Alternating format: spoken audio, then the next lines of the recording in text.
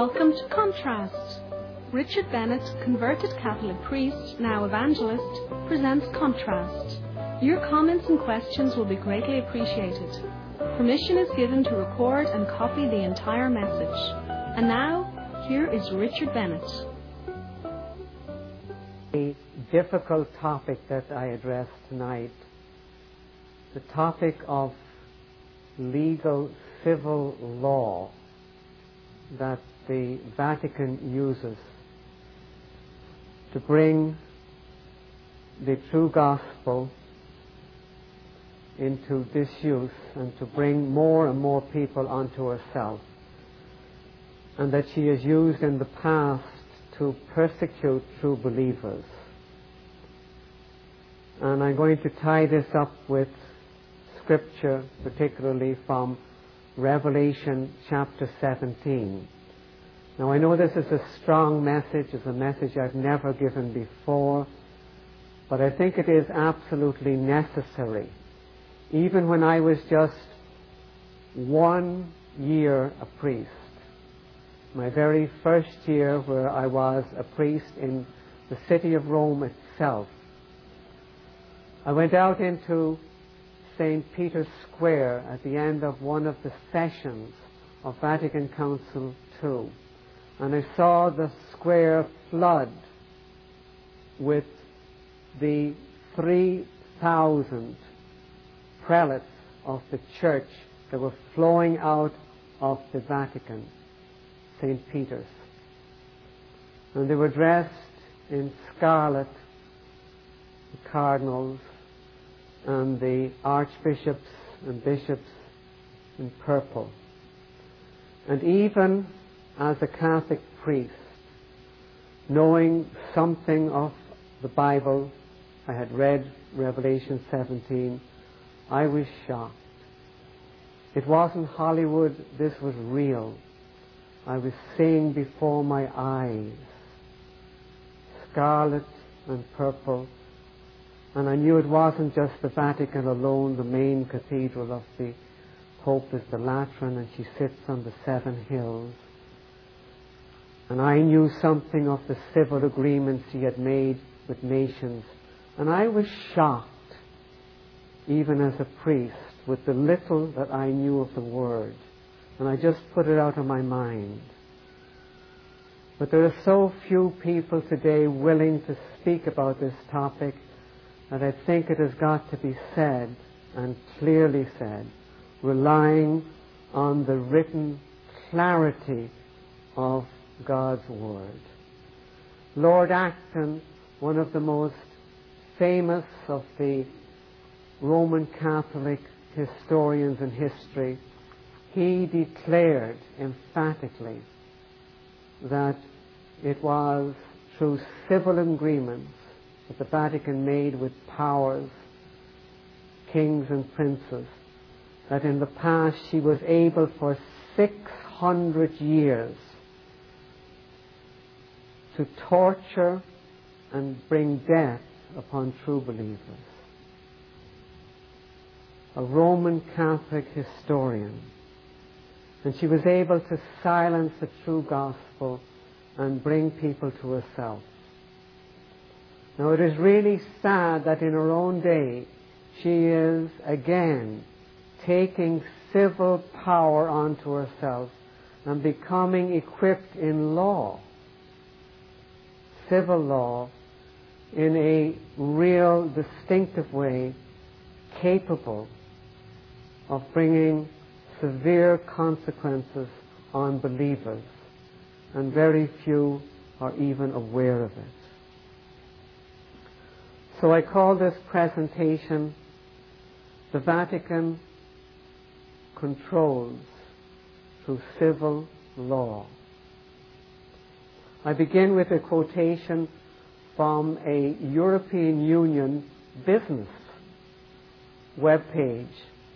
It's on the internet, eubusiness.com. Quotation: Pope John Paul II outlined his dream for a Europe without egotistical nationalism and based on Christian values as he received the Charlemagne Prize for his services to Europe at the Vatican Wednesday, March the 24th, 2004. The 83-year-old head of the Roman Catholic Church was chosen for his outstanding life's work promoting European understanding in the service of humanity and world peace at a ceremony drawing members of the diplomatic community and officials from Aachen, a German city which awards the annual prize. The European Union webpage talking about the Pope receiving the Charlemagne Award. Of course, Charlemagne being the one who was crowned by another Pope way back on Christmas Day in the year 800. Roman Catholic to the hilt, and the workings of the Roman Catholic Church together with a European leader in the past. And the Pope gets his award at the present day. Another quotation, and this time from the 31st of August 2003, and reported by a leading Catholic news agency on the internet called Zenith. Quotation: John Paul entrusts the future of the new Europe to Mary. He placed Europe in Mary's hands so that it would become a symphony of nations committed to building together the civilization of love and peace. Last Sunday, the Holy Father urged the final draft of the European Constitution that it should recognize explicitly the Christian roots of the continent as they constitute a guarantee for the future. End of quotation. The Pope insisting that the Christian roots of the European Union be recognized. What does the Roman Catholic Church mean by Christian? We simply have to go to her official decrees because she explains clearly what she means by Christian. I quote from a very famous recent document published by the Vatican on the 5th of September in the year 2000 called Dominus Isus. It makes it clear that this idea of the Christian roots is just a facade. Catholicism means the Catholic Church and that alone. Her mind is expressed in that document. Quotation: she condemns, quotation, the tendency to read and interpret sacred scripture outside the tradition and magisterium of the church. Anyone that dares read their Bible outside the interpretation given by the church, she condemns them. And then she says officially for the whole world to hear, quotation, therefore there exists a single Church of Christ which subsists in the Catholic Church, governed by the successor of Peter and the bishops in communion with him. And so for Rome there exists one single church, and she says that is the Catholic Church.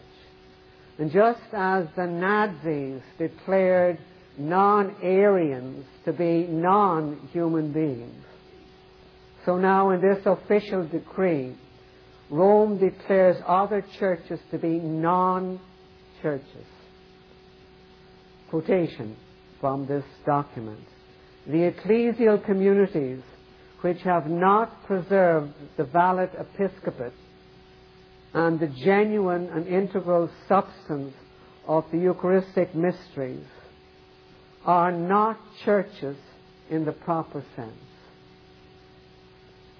So this church, and any church that doesn't have a valid episcopacy and a sacrifice of Christ in the Eucharist and an adoration of Christ in a wafer, is not a valid church according to the Roman Church. She is absolutely clear in what she says. And so her looking for the Christian roots is looking for the Roman Catholic power and roots in the European Union.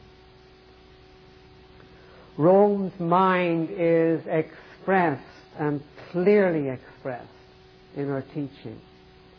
And she plans again to bring Europe under her control. Even secular newspapers in England and elsewhere are quite conscious of the mind of the Vatican. And I'd like to quote from the Sunday Telegraph in London. Quotation: "The Pope is calmly preparing to assume the mantle which he solemnly believes to be his by divine right, that of new Holy Roman Emperor, reigning from the Urals to the Atlantic."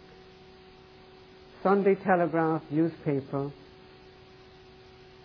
in England, July the 21st, 1991. And I could give many more quotations.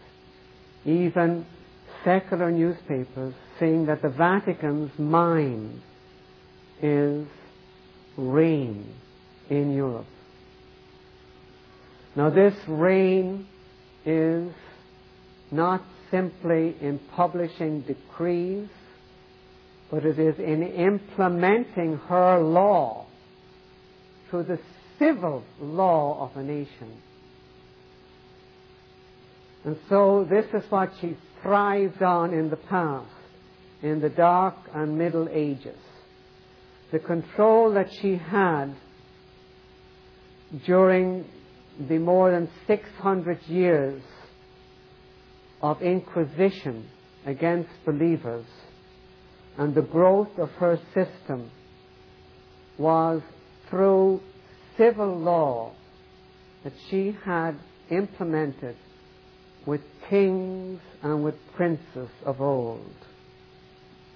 And by keeping people in subjection to her deceptive sacramental system, that for salvation you look to Holy Mother Church and the 7 rituals that she has. And it was this control that she exercised for more than 600 years in massive torture and in the deaths of many millions of true Bible believers. Her ambitions in Europe at the present day in the European Union is just a sequel to the control she already has in most of the European Union nations that are already part of the European Union, including my own Ireland, but also in those that are coming in to the Union. She has already absolute control, for example, right across Poland. And so, just as in the past, she brought kings and princes to heel by her commands and dictates and her laws, she now brings nations under her control through civil law. In the past, she could and did remove people's oath of allegiance to their sovereign leader, so that they were freed from their allegiance to the civil power if the civil power did not obey them. Such was her power. And since the 20th century, we have seen a strategy that is quite similar to the preparation in which she prepared for those centuries of torture and of persecution. And so we have a pattern. Just as before she got many kings and princes to sign on to her legal agreements, so particularly in the 20th century and in her own century, the 21st, she is again very strong in her bringing in her power through the civil law of nations. She does this primarily by what is called a concordat. A concordat is a civil agreement made between the Vatican and any particular nation. It guarantees the Roman Catholic Church with the right and freedom of her type of worship. It includes defining of things like doctrine, the establishing of Roman Catholic education and hospitals. It includes property rights, appointing of bishops, and the recognition of the Catholic law over marriage, particularly of the Catholic annulment. Such agreements have been made in the 20th century, and some of them really famous. Concordats in Latvia, 1922, Bavaria, 1924, Poland, 1925, Romania, 1927, Lithuania, 1927, Italy, the famous one with Mussolini, 1929, Baden, 1932, Austria, 1933, Germany, the same year, 1933, and Yugoslavia, 1935. The Vatican has preferred to do its civil agreements with its own dictators who are also Roman Catholic. And some of the most famous Vatican concordats or civil agreements have been made between the Vatican and dictators, for the most part whom were despots, who ruled Catholic nations. And I'd like to give you some of the more famous of these. Those who were Roman Catholic of the Catholic's own fold, that the Catholic did civil agreements with. Adolf Hitler in Germany from 1933 to 1945. Benito Mussolini in Italy from 1922 to 1943. Francisco Franco in Spain from 1936 to 1975. Antonio Salazar in Portugal from 1932 to 1968. Juan Perón in Argentina from 1946 to 1955. And Ante Pavelic in Croatia from 1941 to 1945. Each one of those nations has horrors all of its own.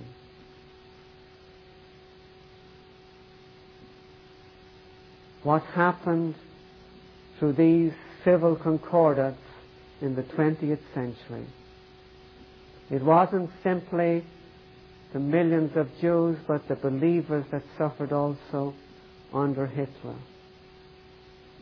And what the believers suffered under Franco and Mussolini, and probably the most gruesome torture to believers and to the Orthodox in Croatia, has been some of the more horrific massacres and torture ever known on planet Earth under the civil agreements that the Roman Catholic Church had with Ante Pavelic in Croatia. Make your stomach turn even to read of them. The Vatican is also involved in multilateral diplomacy, that is, relationships with governmental organizations that are not nations, and there are many of these. She has influence and official position with the United Nations and its agencies, the Council of Europe, the European Communities, the Organization for Security and Cooperation in Europe, the Organization of American States, and such as the Organization of African Unity. They're just the principal governmental agencies where she has strong influence. She also participates in a long list of international, intergovernmental organizations, and it would take me about a half an hour to read out the whole list. Immense amount of organizations such as the Unification of Private Law, International Council on Grain, communications by satellite, and many other agencies where you would never expect that the Vatican is involved in. She has a foothold not just in governmental agencies but intergovernmental organizations. It was prior to 1989 that the Vatican mostly dealt with the European nations in concordat and civil agreements and ambassadors, and mostly dealt with the Latin American countries of South America. But she now has civil agreements with most nations of the world. Some of these agreements of old still continue, like the agreement, concordat, that was hammered out and recognized in law between Pope Pius XII and Hitler, signed on July the 20th, 1933, where the Vatican gave its approval to the Nazi regime and never went back on her agreement, though millions of Jews suffered and millions of others. She gave her approval to the Nazis, and they approved of her law, and even things of money coming to the Vatican through civil agreements. And then Hitler was Catholic, and so were all the main men in his deadly machine that massacred right across Europe. 50% of the armies and air force of Hitler were Roman Catholics. The Vatican maintains civil relations with most nations on earth. And I'd like you to hear a quotation from Zenit,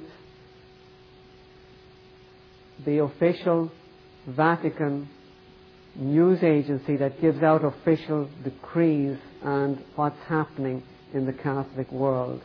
And I would urge you, in keeping track of the Vatican, that you keep track of Zenit. Quite easy to find on the internet.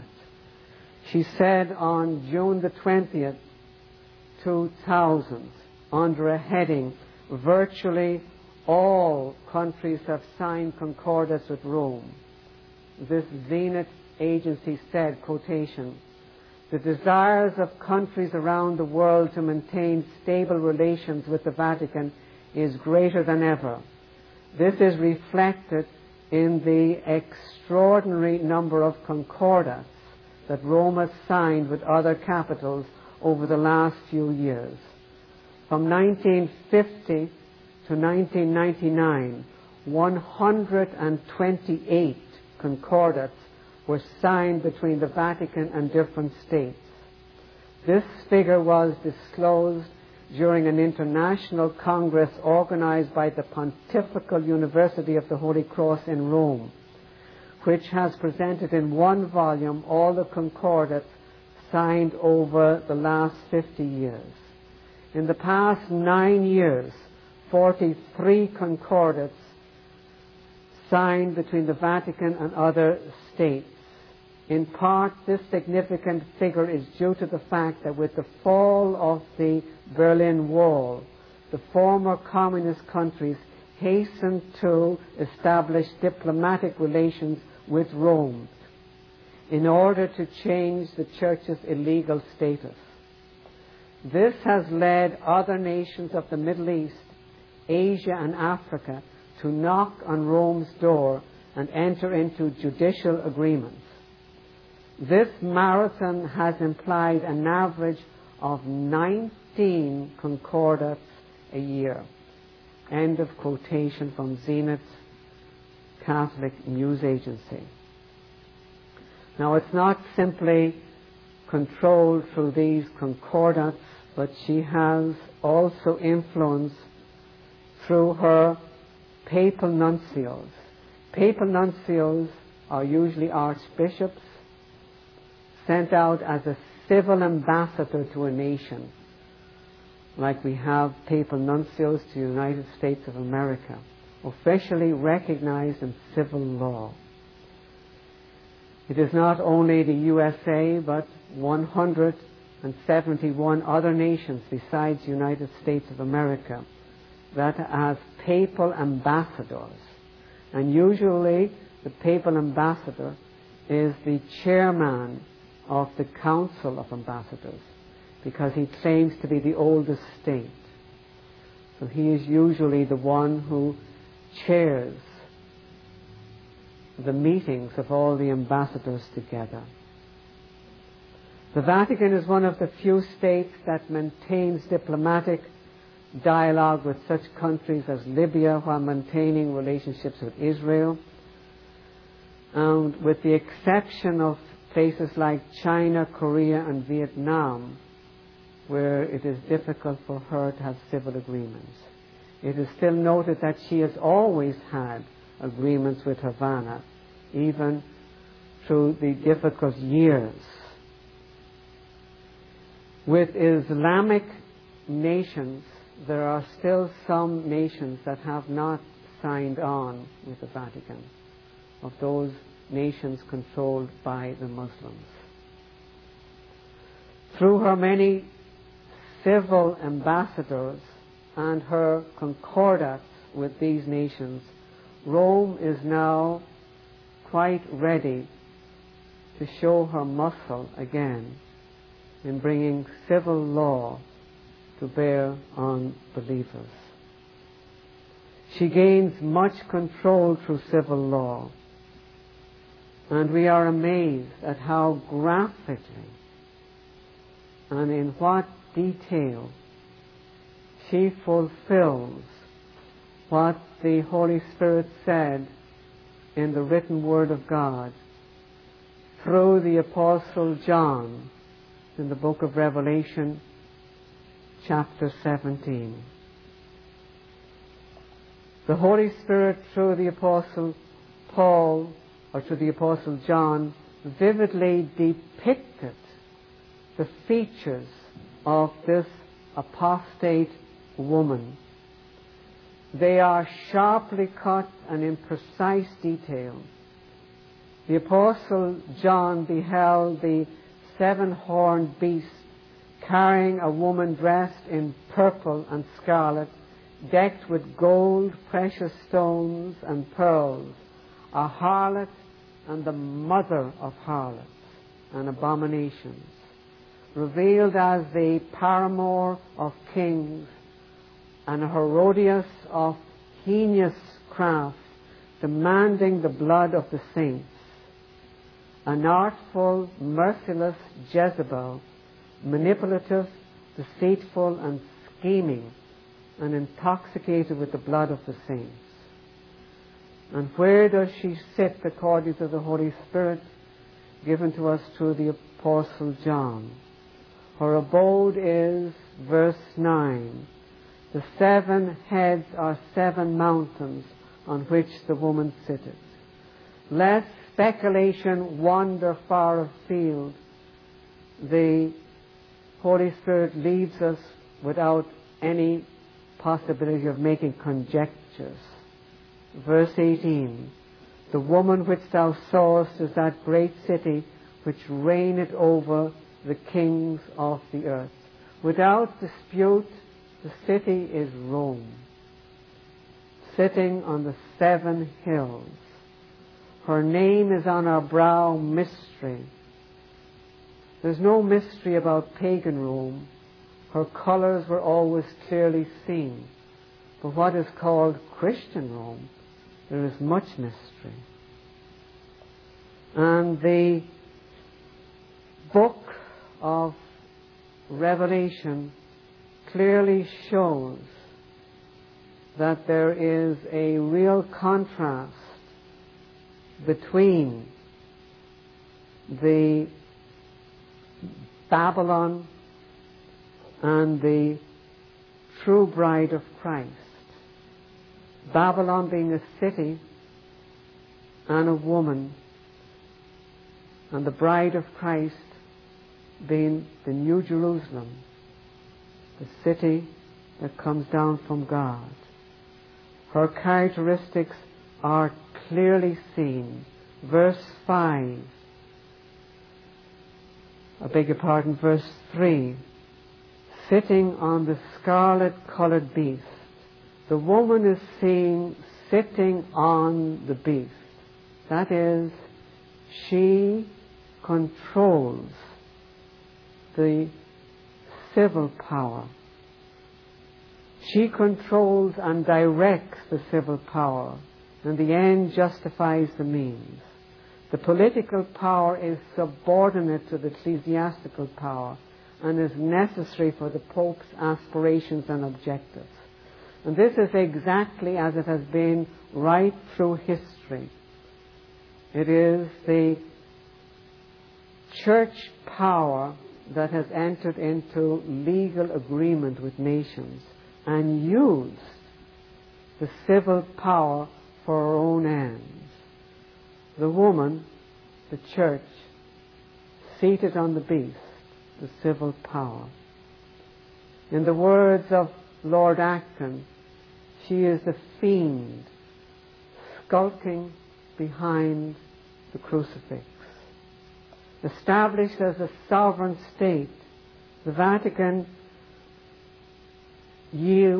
has such power in law and in national agreements across the world that it is absolutely horrendous and mind-boggling.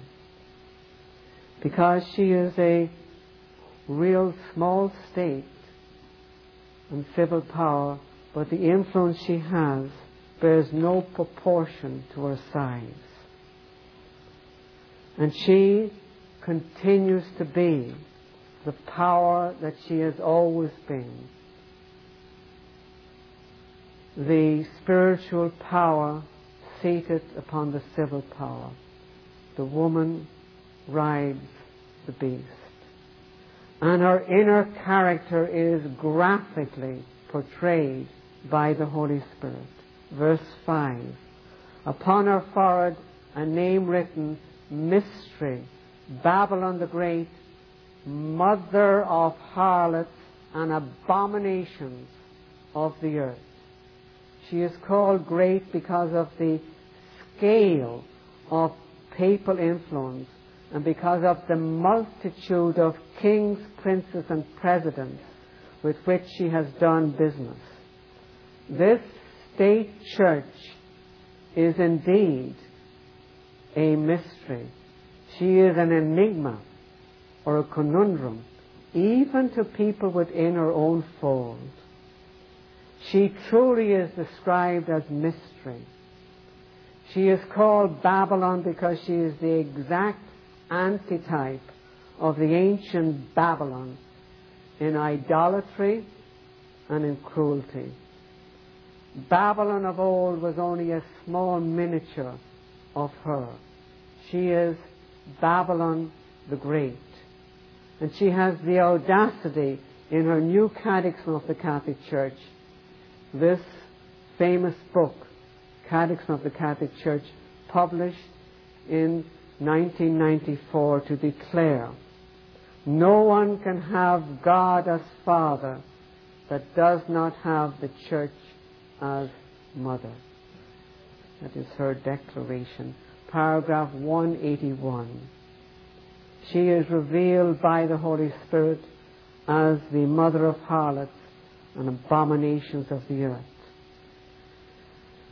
An example of her as Babylon the Great was October the 8th in the year 2000. Pope John Paul II consecrated the world and the new millennium to Mary Most Holy. This blasphemous act of entrusting the whole world to Mary Most Holy, of that which belongs to God alone, was a contempt and ridicule of the first commandment that demands and commands that we worship God alone. This entrustment of the world to the all-holy Mary, showing her ridicule of God's holy word and of her worship that is unholy. The traditions of Holy Mother Church bring into the worship of God the lives of frustrated, celibate men and women, and worst of all, the idolatry that God hates, the veneration of icons and statues, and even down to venerating bones of saints that she calls relics. And she encourages communion with the dead. The same Catechism of the Catholic Church says those words, communion with the dead. And she goes on to say, in full consciousness of this communion, the whole mystical body of Jesus Christ, the Church and its pilgrim members from the earliest days of the Christian religion has honored with great respect the memory of the dead. Our prayer for them is not only capable of helping them, but also making their intercession for us effective. Paragraph 958 and paragraph 2683. You are to commune with the dead according to Rome. That is, in another word, the occult. The Roman Catholic Church is truly Babylon mystery religion. And she has persecuted the true believers throughout history. Her courts, first of all, tried men and women and children from over the age of 12, that they could be tortured and put to death, and then handed them over to the civil power to be dealt with. In the Crusade wars against Bible-believing towns and territories, the Roman Catholic Church waged war against the believers. The Bible-believing Christians were tortured and finally killed by civil power, so that the Vatican did her dirty deeds through the civil rulers. We have with us Wiley's History of Christendom, 4 volumes, and some of it makes gruesome reading to see just what has happened in the history of Christendom. And so few believers nowadays even know of what has been the history, our history as believers. On our webpage we have a small section called History, where I give some quotations from such as J.I. Wiley, History of Christendom. She is, in the words of verse 6 of Revelation 17, the one who is drunken of the blood of the saints and of the martyrs. The crusades against the Albigenses, the Vaudois, the Waldenses, is replete with massacre and barbarity and horrendous torture. The hounding down of true Bible believers is documented in the pages of history of this state church. She is the one who, in the middle of the 13th century, under the famous Pope Innocent IV, who devised the actual details of how torture was to be perpetrated. The popes wrote down the details of how torture was to be implemented. The famous decree by Pope Innocent IV, Extirpanda, in 1252. It stopped short of pulling off limbs and causing death. But so severe was the Vatican law that none of the inquisitors in the different nations of Europe that tortured believers or put them to death was allowed to change the rules without express permission from the Vatican itself. They decreed how men and women were to be tortured, and children from the age of 12 upwards. And children could be tortured to give evidence against their parents. From the beginning of the papacy, around the year 600 to the present time, I'm reading from John Dowling's history, over 100 years ago written. He says that by careful and credible historians, it is estimated that more than 50 million of the human family have been slaughtered for the crime of heresy by popish persecutors. An average of more than 40,000 religious murders for every year of the existence of popery.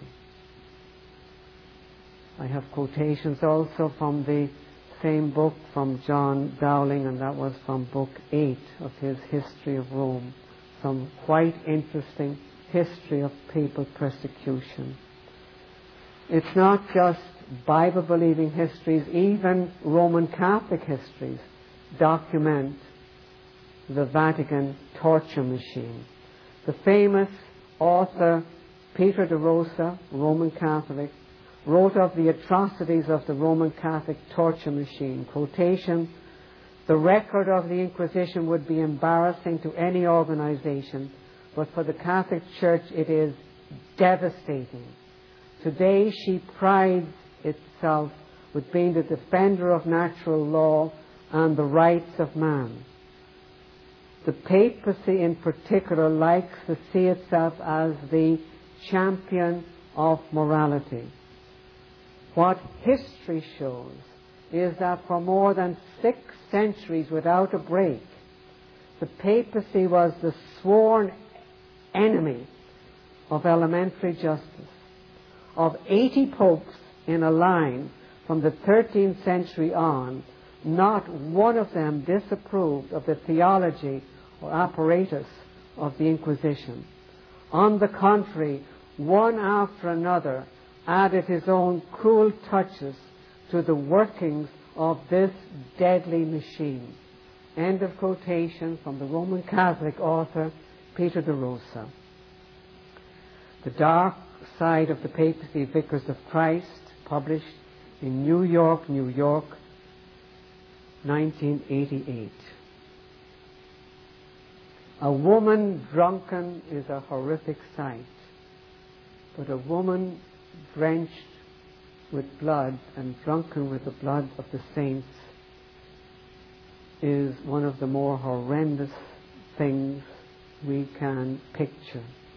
And this is what the Holy Spirit has given to us in the pages of Scripture, and showing in detail how she has drunk the blood of the saints. How can a true Bible believer not see the likeness that God has revealed in His Word? What clearer description can there be of the working together of civil power with a spiritual power than the woman who rides the beast, as depicted by the Holy Spirit? What clearer description can be given than her colors? The scarlet of her cardinals and the purple of her prelates, be they archbishops, bishops, or monsignori.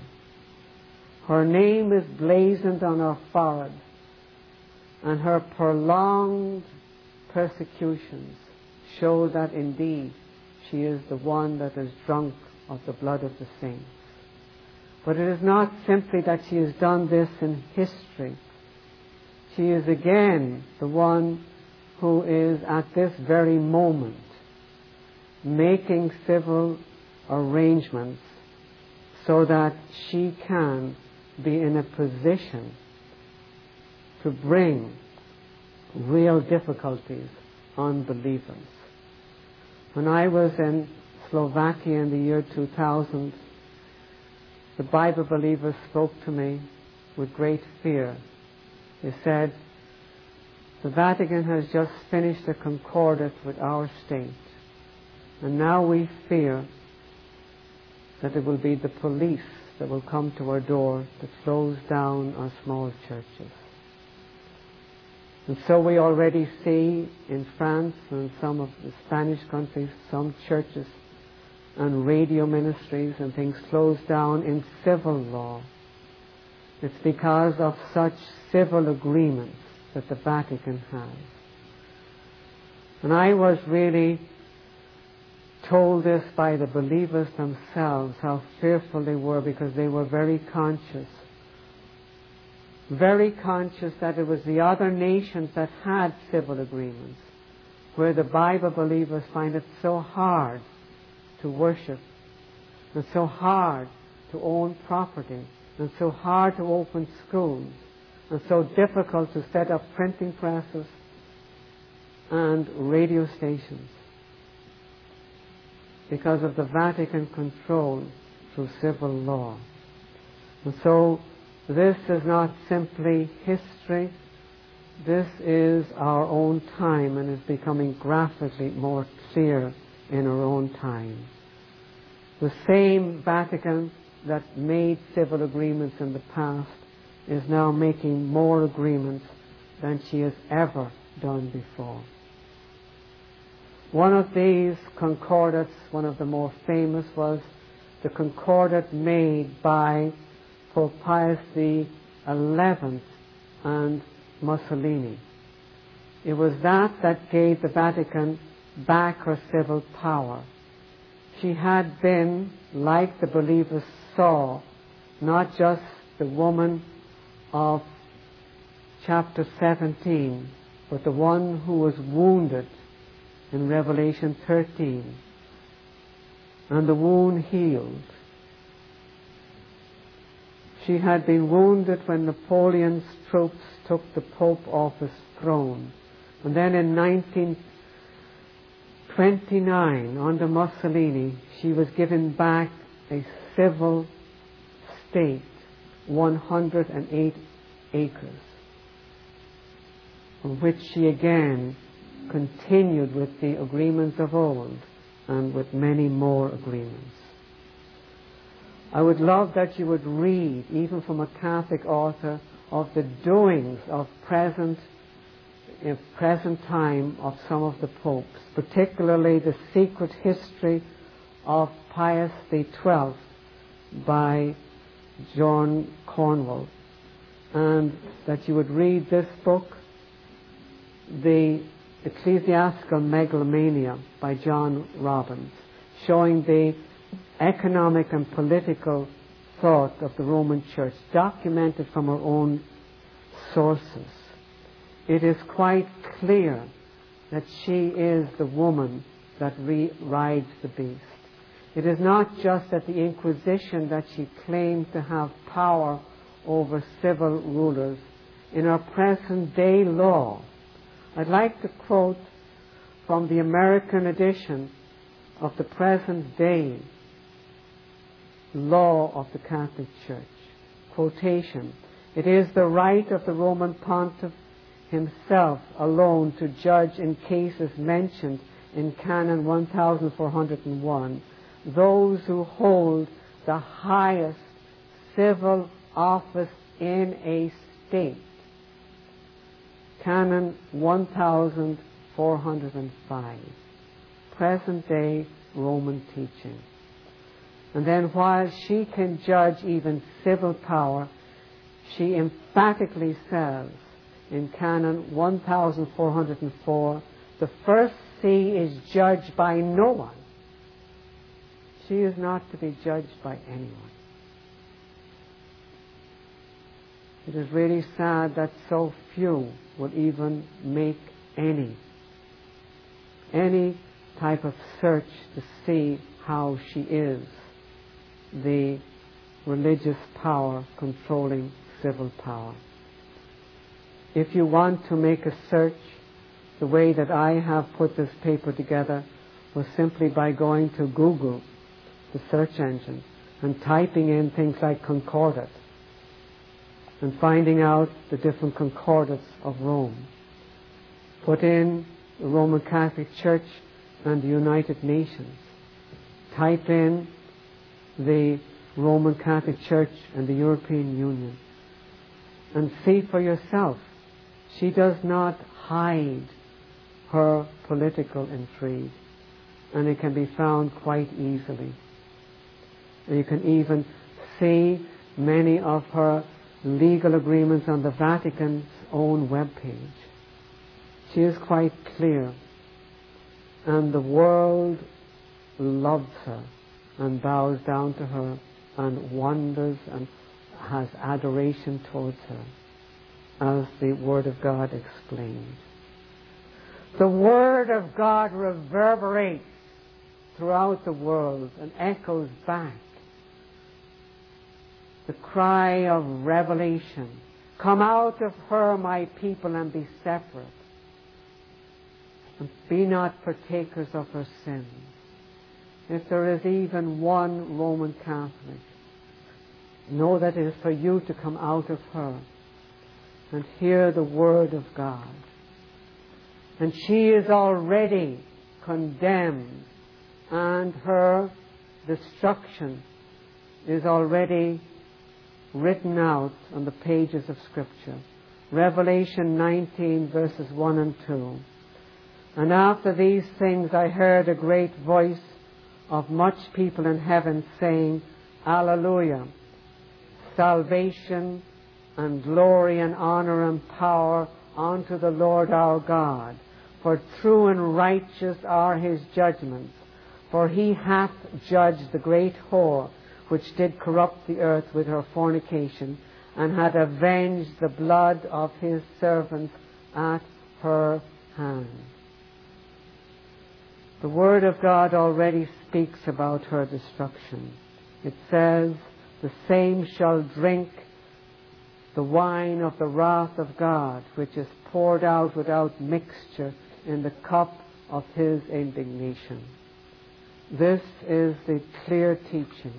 This is what Bible believers of old have seen. From Dante, right through Savonarola, through all the men of the Reformation, to all the great men of history, from Spurgeon to Dr. Martin Lloyd-Jones, to such as John Bunyan. all Bible believers have always seen and have always depicted the woman riding the beast. And for our own day, how can we not warn true believers?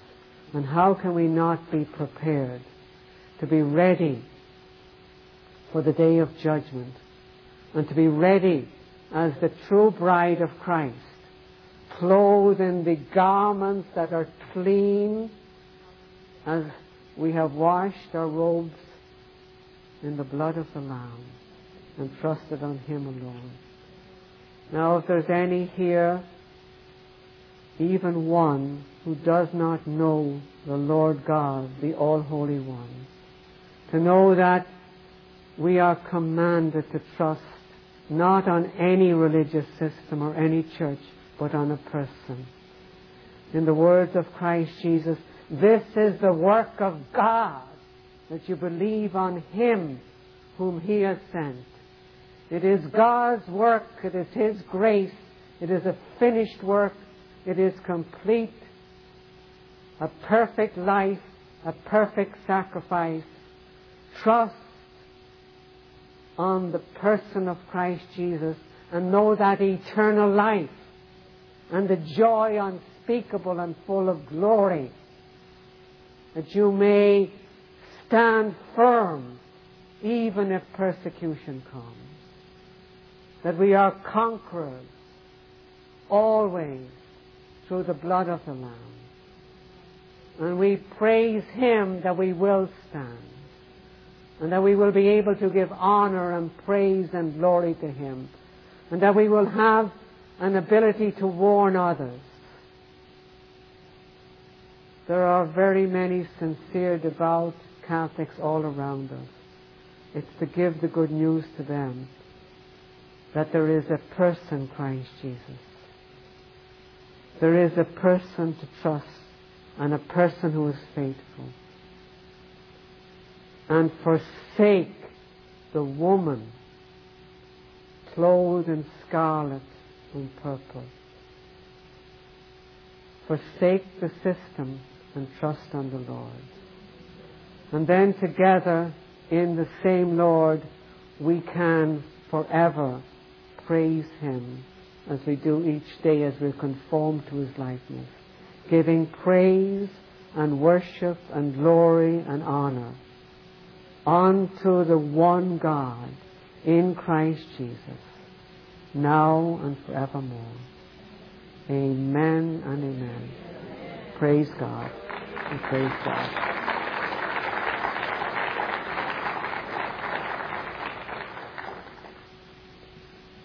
Thanks for listening. If the Lord touches you, we'd love to hear from you. Visit our website at www.bereanbeacon.org. Goodbye and God bless you.